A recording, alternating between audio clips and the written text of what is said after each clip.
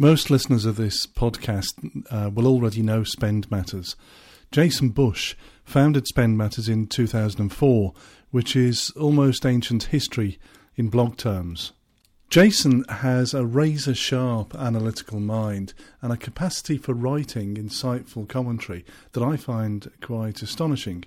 So it was really good to catch up with him for a virtual coffee a couple of weeks ago.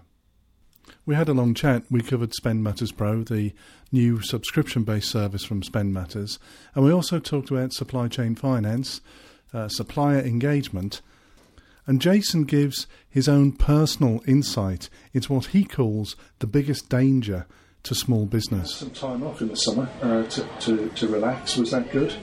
Yes, thanks, Pete. Had a really good summer. It was good to kind of clear my head, spend some time in some open air, get outside the city, have a chance to do some writing without the daily constraints, of client deadlines, of paper deadlines, of blog deadlines. So really refreshing. But I was kind of shocked, and I actually wrote a quick piece on this when I got back, how rusty the brain gets quickly. It's funny, you kind of think of the Olympic athletes in London, and they're primed for the games, they're all ready, and they go do it. But if the athletes don't work out for a few weeks, you actually lose a tremendous amount. And the same is true of being out of the workplace. I was shocked. It took me, maybe it's just that I'm getting old, or I had too much red wine on vacation, but it took a few weeks to really get back in the groove. But now that we're working hard, it's all great stuff, and really excited for where we're headed, and really excited to examine, with you and others, the purchase-to-pay market going into 2013. There's just so much happening. Yeah, absolutely. It really is an exciting time. I quite genuinely compare the current state of the market with the late 90s and the middle of the dot-com boom. There's some things that is happening now which is just as exciting.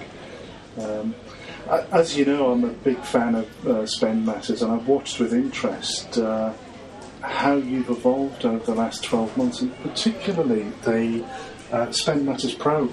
That's a really interesting move. How's that going? We're just a handful of months into it, but it's going great. I think we've signed up something like 50 organizations so far, a few hundred active users on it, and, we would love to double every month right now. Whether we'll keep that pace throughout 2013, I don't know.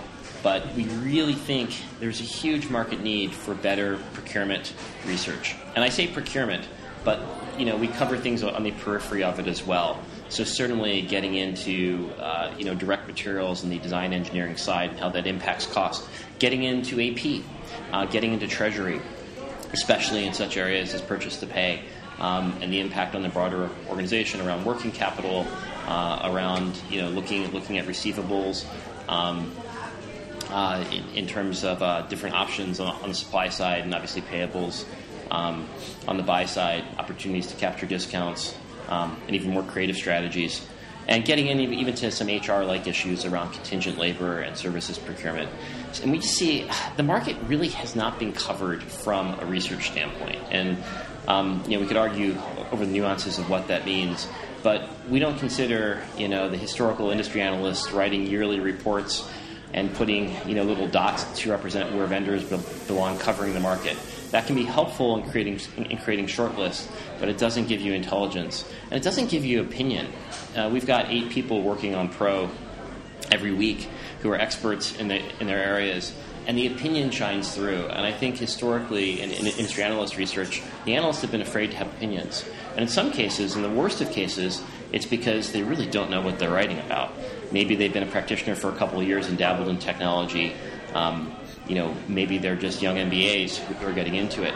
I think in the best of cases with the analysts, you've got fabulous folks who really know their stuff, but the intelligence, the depth, only comes through based on how the firm wants to present it, which is typically through services, consulting, advisory, and the research is greatly distilled and greatly edited and very infrequent.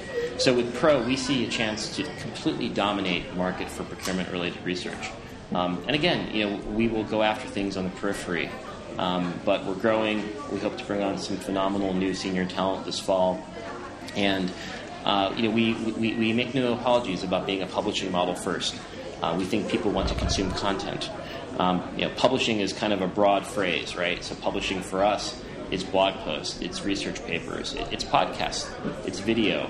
We're not going to become a research firm kind of masquerading and making our money off of events, for example. Events are a great market. We speak at a bunch of them. We love the folks who do them, but our business is publishing, and we think people want good content to make better decisions. So that's our focus with Pro, and we're really excited about where it's going. Yeah, I'm impressed with what I've seen so far. It's really interesting what you say about publishing. There's been a lot said over the years about mainstream publishers and the effect of blogs and the internet and so on. But what we see, certainly what I see, is this having quite a dramatic effect when you get down into these narrow niches of business.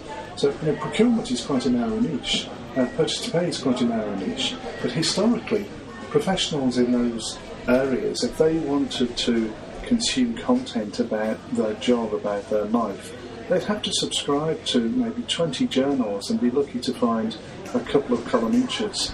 But now with the emergence of expert bloggers, they can get their specialist content and they know exactly where to get it. And I think this model that you've pioneered and the Purchasing Insight is a part of is really changing things quite dramatically. Yeah, I like to think of the internet as having a huge flattening effect. And it used to be, and I go back to when I was a consultant in this space, and I won't date myself as much as some, but that was almost 20 years ago now. I was wet behind the ears out of college and grad school. And how do we get our information? We did a lot of interviews. I think we subscribed to Gartner at the time. But these were expensive subscriptions. We saw what our clients had. And now anybody can go online and get information. One of our biggest challenges with Pro, and I'll be candid, is we've gotten feedback from organizations who say, why would I pay for a research service from Spend Matters? I get everything I need on the free site. And we kind of smile and we say, you're seeing 10% of it. How do you know that's everything you need? Check it out for a week and see what you think. So the fact that people can log on, a smaller, medium-sized business can log on and get better information from Spend Matters, from Purchasing Insight, from Sourcing Innovation, from Bob Ferrari's blog on supply chain. These are all awesome sites, and they're free. Now, obviously, old models are adapting to this world, and one of my favorite examples in procurement is Mickey Northriza, who was a phenomenal analyst at AMR and then Gartner, has gone over to the dark side on the vendor world, but she's writing a great blog on her own. So, the fact that this information is out there and how we consume it and the fact it's available in general, I think is just a great thing for the sharing of information. It's definitely an exciting time. Absolutely. You mentioned something a little bit earlier about getting into the periphery of things like procurement, and you mentioned treasury and discounting and so on. This is something I'm really excited about. I can see this being the next big thing. I really mean that. What's your view on the growth of supply chain finance? I'd like to step back for a second and say, let's take this category of what used to be looked at as simply bottom line results, right? So procurement gave bottom line results, whether that was through driving sourcing savings, whether it was through driving purchasing compliance, whether it was through getting 200 basis points, 300 basis points of a supply base to accept a discount, versus obviously, we want to drive a lot higher than that today. But if we take a step back and we look at the bigger picture, there's huge opportunity for the buy side of the business, Treasury, AP included, supply chain included, to look at revenue-generating top-line activity and how they can contribute. And one of the really exciting pieces of supply chain finance comes to not just looking at discounts, but how some firms have even gone so far as getting the accounting blessing to reclassify a discount through a black box as revenue. Fascinating stuff. I was talking to one organization yesterday who is doing, I can't get into too much detail on this, but is not focused on sourcing pricing so much. They're dictating to their suppliers what price they're going to pay. based on making sure the supplier makes a decent margin, but and should cost analysis. But they're looking at volume-based rebates back to them based on how much they spend in throughput and being able to book that as income. So the area of supply chain finance to me is this whole broader piece of looking both at inefficiencies, within payment in the supply chain. I run a small business. We've got many employees, growing fast. The biggest danger for a small and medium-sized business growing is growing at 50% and running out of cash. So, for us, being on the other side of that, getting paid early, taking a discount, taking a credit card payment, we love to do it. Cash is our lifeblood. But if you look at the broader picture on the buy side, it's not just about putting your balance sheet to work. It's not just about taking working capital out of the business potentially by extending payment terms. It's about really looking at how do we drive the top line as well through supply chain finance practices, through better sourcing practices, through getting in, helping with design engineering on the supply chain side as well to build better products and from the ground up based on procurement data, based on supplier data. So I know you are extremely finance driven based on your background, Pete, and what you do. I take a step back on the supply chain financing and say, hey, this is part of a bigger whole. This is part of where this whole sector is going in terms of broader role for buy side. Absolutely, and I see it as being very much an opportunity for buyers to engage more closely with their supply base. I know that buyers claim they engage closer, they manage supplier relationships, but it's usually kind of fairly combative, and things like supplier adoption efforts are kind of, it's just a numbers game. Absolutely. I think so. I will approach this from two perspectives, Pete. One is the perspective that the two of us share as bloggers, analysts, as researchers, writer. The other again is as owner of small business on the other side of the equation. So I will adopt the first half first, which says we've done a ton of research on the matter, and when it comes to supplier adoption for e-invoicing, for supplier management, for e-procurement, whatever you name it, there's never a one-size-fits-all solution. And I think so many companies, so many consultants who've recommended approaches have kind of gone after a one-size-fits-all. I think the best approaches we see in practice have some elements of hand-holding. They, for example, on the invoicing side, do not assume every supplier wants to transact with a direct connect via and the invoice. Some people still like to put things in the mail. Some people still like to email invoices. Some people are more comfortable, out of QuickBooks or Dynamics or JD Edwards, printing an invoice which goes into another system, kind of the virtual printer approach. There is no one size fits all, and I think that's the one learning. I know it's uber high level to talk that way, but hammering that home, the two of us have got a huge job in doing, and I think it's critical. The second piece is as a small business owner, how do you get small businesses, medium-sized businesses to go online and truly embrace e-invoicing in other areas? You got to make it worth their while. Different companies have gone about this in different ways. I think the supply chain finance hook is a great one. We would jump at the opportunity to get paid early consistently, and would pay something for that.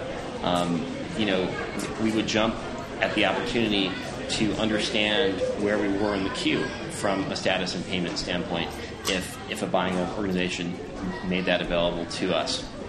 We would jump at being able to register once, so we don't have to register in a supplier onboarding system for the same client multiple times, which happens frequently. We've been onboarded by the same client many times in different systems and different divisions, let alone across a supplier network. So I really think one of the major challenges is organizations on the procurement side, on the AP side, don't think about the supplier value proposition enough. And, you've got, again, so many approaches for onboarding them, but if you truly want to get them electronically enabled, you've got to put yourself in their shoes. You've got to be empathetic. You've got to work backwards from that. Absolutely. And I think I'm in that respect, I'm quite a fan of TradeShift, who brought the simplicity of Twitter to e-invoicing, and it really is about recognising this has to be so simple.